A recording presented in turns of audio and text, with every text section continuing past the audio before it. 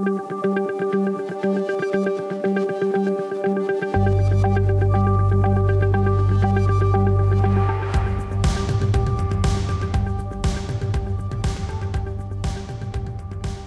90-second rule.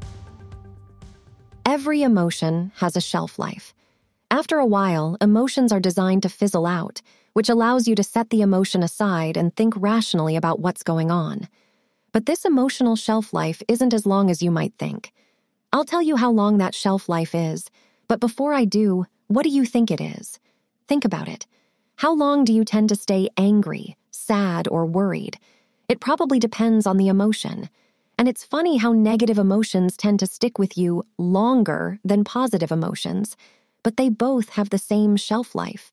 You actually feel emotions because they trigger chemical reactions that cause physiological changes in your body.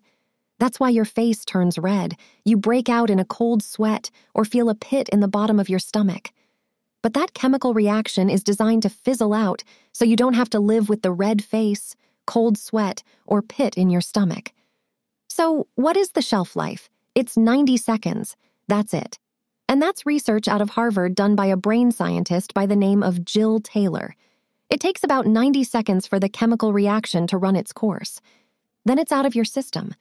So why do we stay in a bad mood? Or why do negative emotions last longer than 90 seconds? It's because we keep playing the situation over and over in our minds. And every time we do, it triggers a new chemical reaction. And we can repeat this emotional loop until we're emotionally exhausted. So here's what you do. For those first 90 seconds, there's not much you can do about the chemical reaction that you're feeling. So you want to avoid making any snap judgments, hasty decisions, or knee-jerk reactions. After a minute or two, you have a choice to make. You can keep recycling the same emotional thoughts, or you can choose better thoughts. Better thoughts aren't necessarily positive or overly optimistic. They're realistic, practical, and rational. In other words, they're non-emotional. They're neutral. The best way to calm down is to replace a negative emotional thought with a more neutral thought. And after those first 90 seconds, the choice is yours.